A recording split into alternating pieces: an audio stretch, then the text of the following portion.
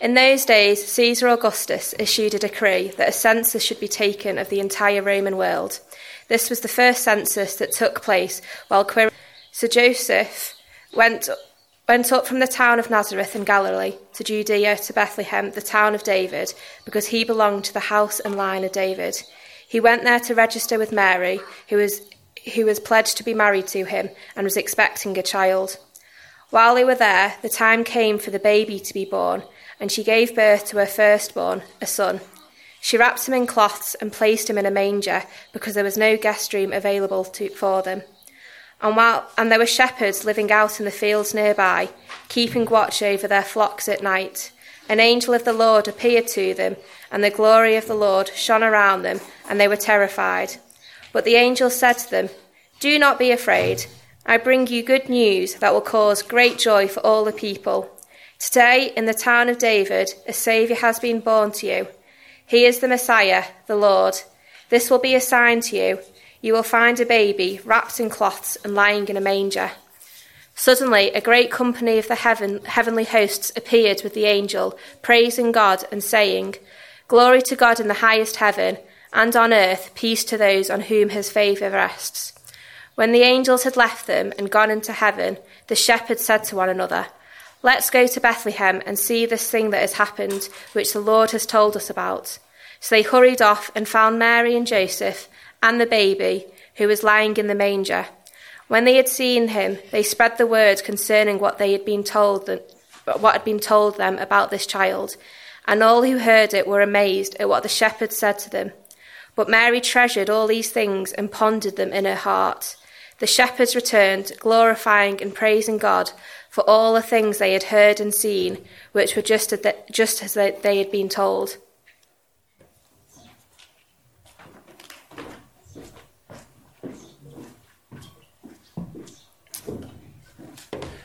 Thanks, Becca. If you can keep that part of God's Word open, we're going to spend some time thinking about that passage, but in particular thinking about the shepherds. But I want to start by asking, how do you go at opening presents? Do you have a style that you open your presents with? Are you a ripper? Like fingernails get in there and you just pull it apart as quickly as possible to see what the gift contains? Any rippers here? Any people, that's how they do it? Yep, quite a few, mostly men. Yep, that's right. Lucy is appalled that there might be such people. Are you a guesser? Do you pick it up, shake it, look at the size, sniff it maybe, listen, try and guess what's inside the gift? Is that any guesses here? Any people who do that? Yeah, Wayne, good one, nice. Are you a peeler? Right, straight away. I haven't even explained this one. You slowly remove the tape and unwrap the paper, and you're very careful not to rip or soil the paper at all, because you're totally going to use that wrapping paper again in the future. Is that right? Yeah, that's right. There's a special category of people that I'm yet to talk about. I don't know many. I know a few. Are you a non-opener? If someone gives you a gift, do you smile and say thank you, and then open it later? You are nervous about opening gifts in front of people, because if you open it in front of them, you can't hide your reaction. So to avoid all embarrassment, you settle for opening it later on your own, where no one can hear you scream. Are there any non-openers here? Oh, maybe Autumn, Dave. I think the non-openers of the world have worked something out. I think they've worked something really important out. Here's what I think they've worked out. I think they've worked out that giving gifts and receiving gifts is a risky business. It's a risky business because a gift is a form of communication between you and the person receiving the gift, or the person giving it and you, and it tells you something about that relationship, doesn't it? It tells you how well that person knows you. It tells you how much you mean to them. It tells you how much time and thought and effort they might have gone into preparing or choosing a gift for you. And so giving and receiving of gifts can lead to all sorts of emotions for us. Some of them are good, and some of them are not so good. In this passage from Luke chapter 2, we see shepherds. The shepherds there, they go on this emotional roller coaster as they receive from God the first Christmas gift. And by following how they're feeling in this passage, we can discover how Christmas is actually good news of great joy. How Christmas can be the best gift ever if we see how the shepherds are feeling and why they're feeling what they're feeling. Now, at first, the shepherds, the first feeling they experienced was one of overwhelming terror. Have a look there in Luke chapter 2, verse 9. Luke chapter 2, verse 9. An angel of the Lord appeared to them, and the glory of the Lord shone around them, and they were terrified. But the angel said to them, "Do not be afraid." Notice there, it doesn't say that they were a little bit nervous. It doesn't say that they felt uneasy or anxious. It says they were utterly terrified. These shepherds, they're scared out of their minds, which is a little bit surprising for us because the angels that we see on Christmas cards maybe look a little bit something like this guy here, like a chubby baby with wings, maybe a halo on their head. The angel that appears to the shepherds don't go, "Oh, how cute." No, the angel appears and they are scared stiff. Maybe they're not quite sure of what's going on. An angel visiting you at night in a field, it's a bit outside the normal human experience. But more precisely, we're told why they're scared. We're told in the passage that it says, "The glory of the Lord shone around them, and they were terrified." The glory of the Lord shone around them, and they were terrified. See, it's not just the angels that are the issue here. It's the glory of the Lord that has the shepherds trembling in their sandals.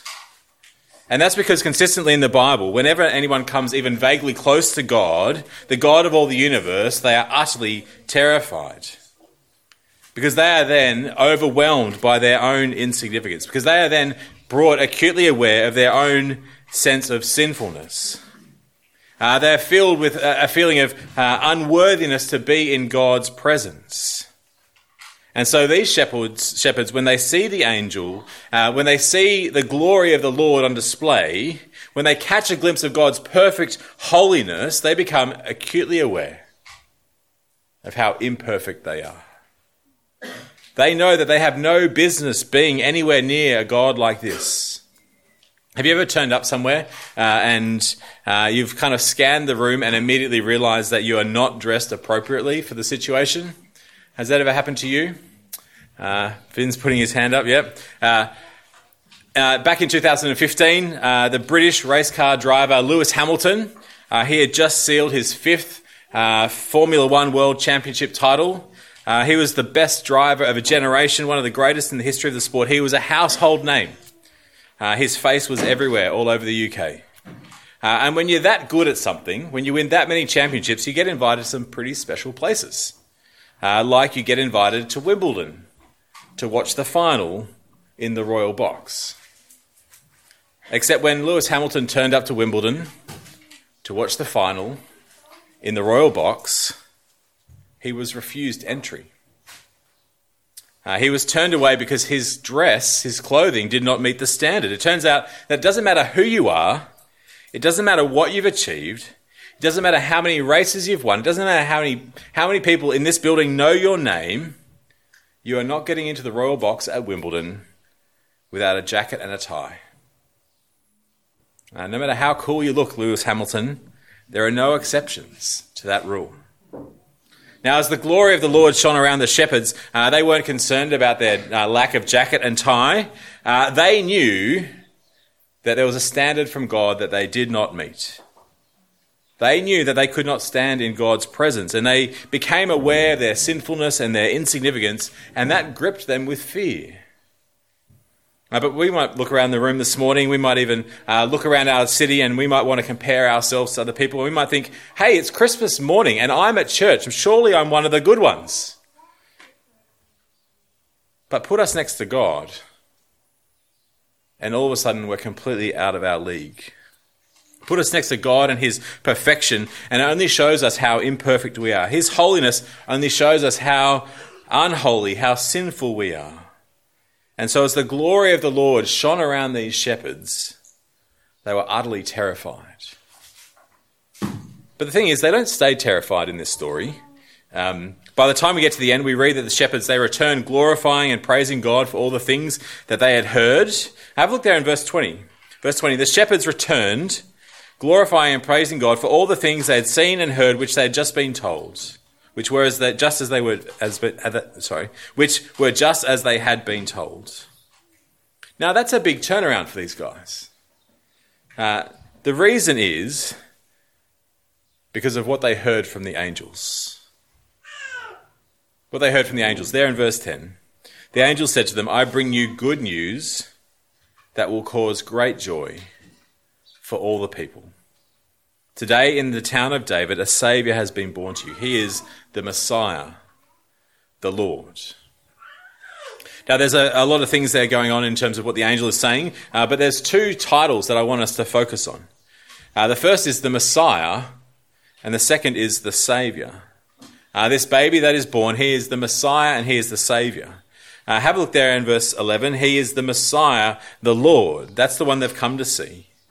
Now Messiah, in some translations, it's translated as Christ, which is just the Greek translation of the same word. Messiah, Christ, it's kind of a technical word. It's kind of like a title or a rank or an office. And it refers to God's chosen king. This is the king that God has promised for hundreds of years beforehand. This is the king that he promised that he would send.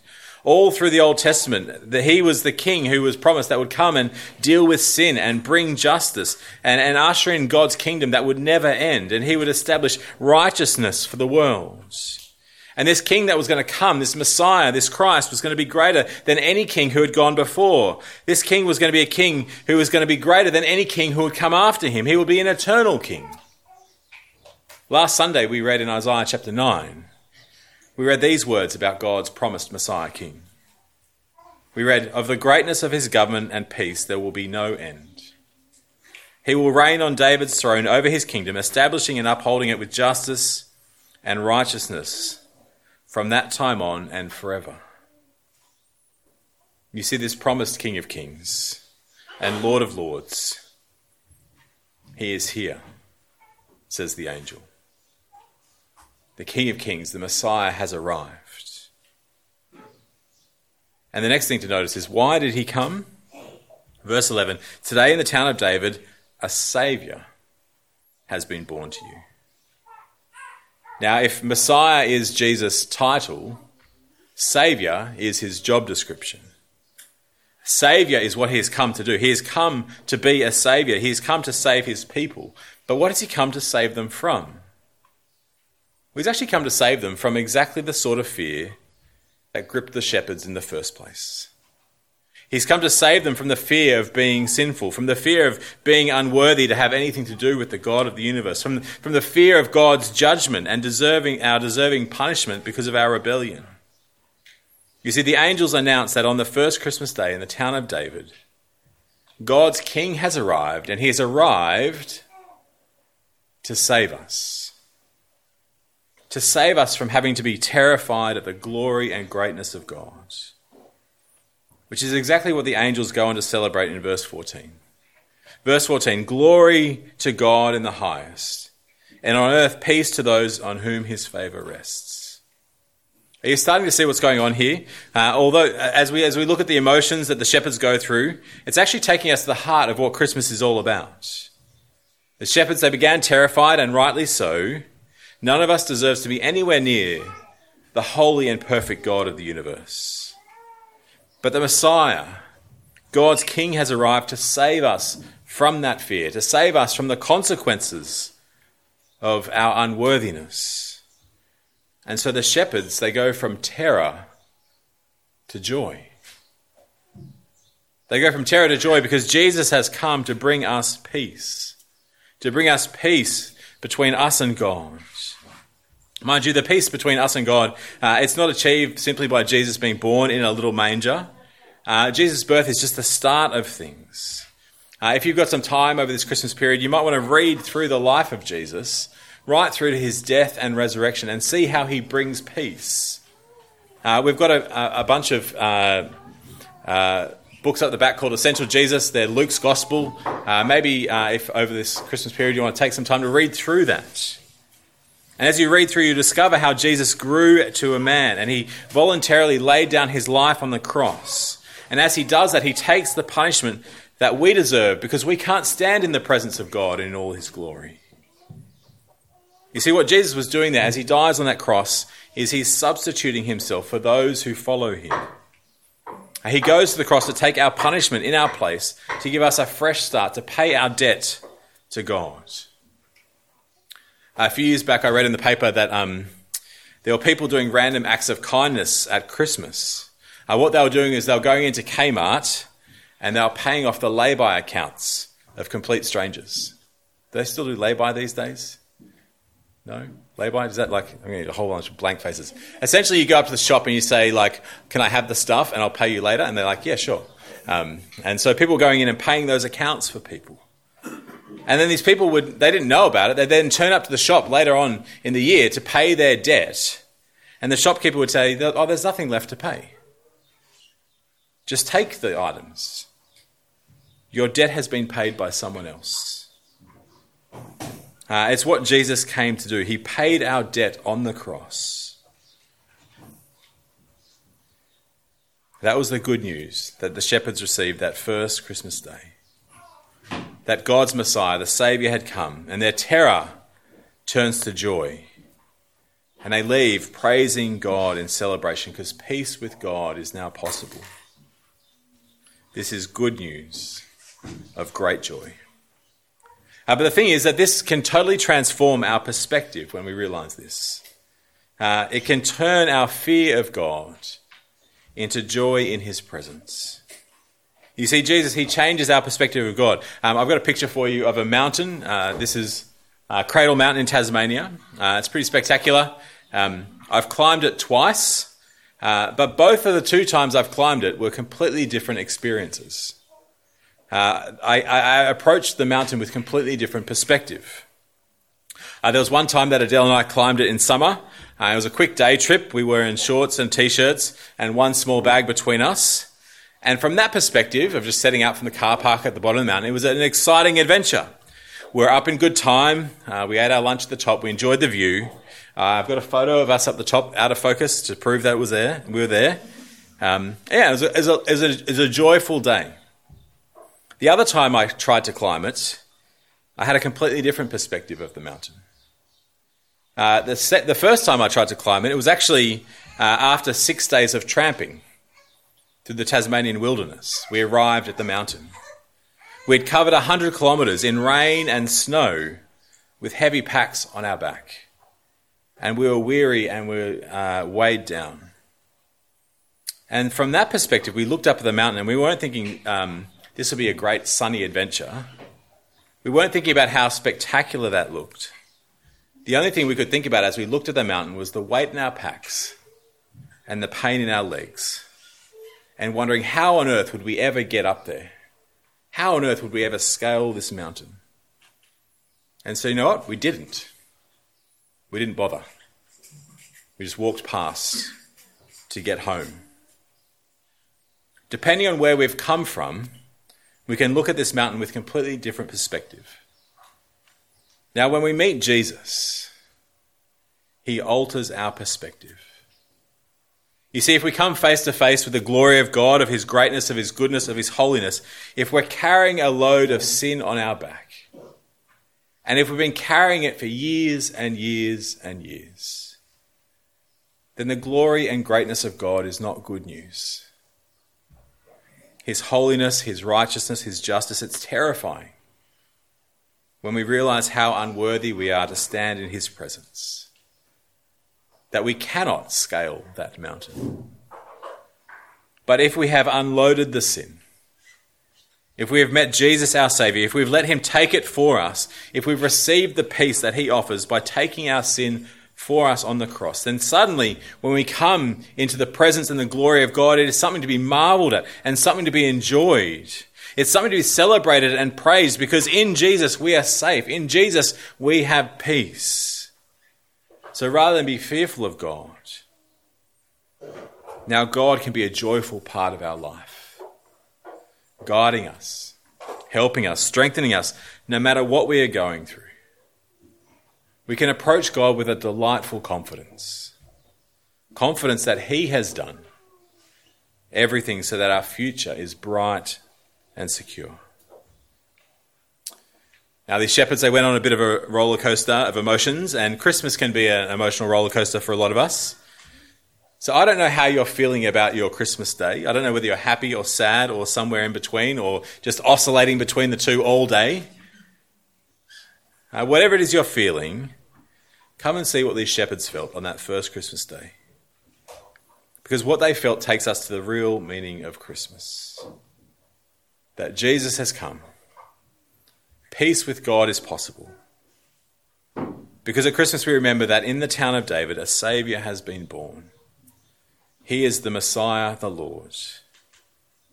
And those shepherds, they went from rightly being afraid to praising God and rejoicing. They had found lasting joy and peace in Jesus. And this Christmas we can too. Will you pray with me? Heavenly Father, we thank you so much for your word. Lord, we thank you for the way that it speaks of Jesus, the Messiah, the Saviour. Lord, we thank you that he has come to save us, to take the burden of sin off our back, so that our fear might turn to joy in your presence. And Lord, we thank you that we can celebrate this together this Christmas day. And Lord, help us to have a delightful confidence in your presence, knowing that Jesus has saved us, knowing that Jesus has been given to us as the greatest Christmas gift. And Lord, we pray all these things in his name. Amen. Please stand as we sing.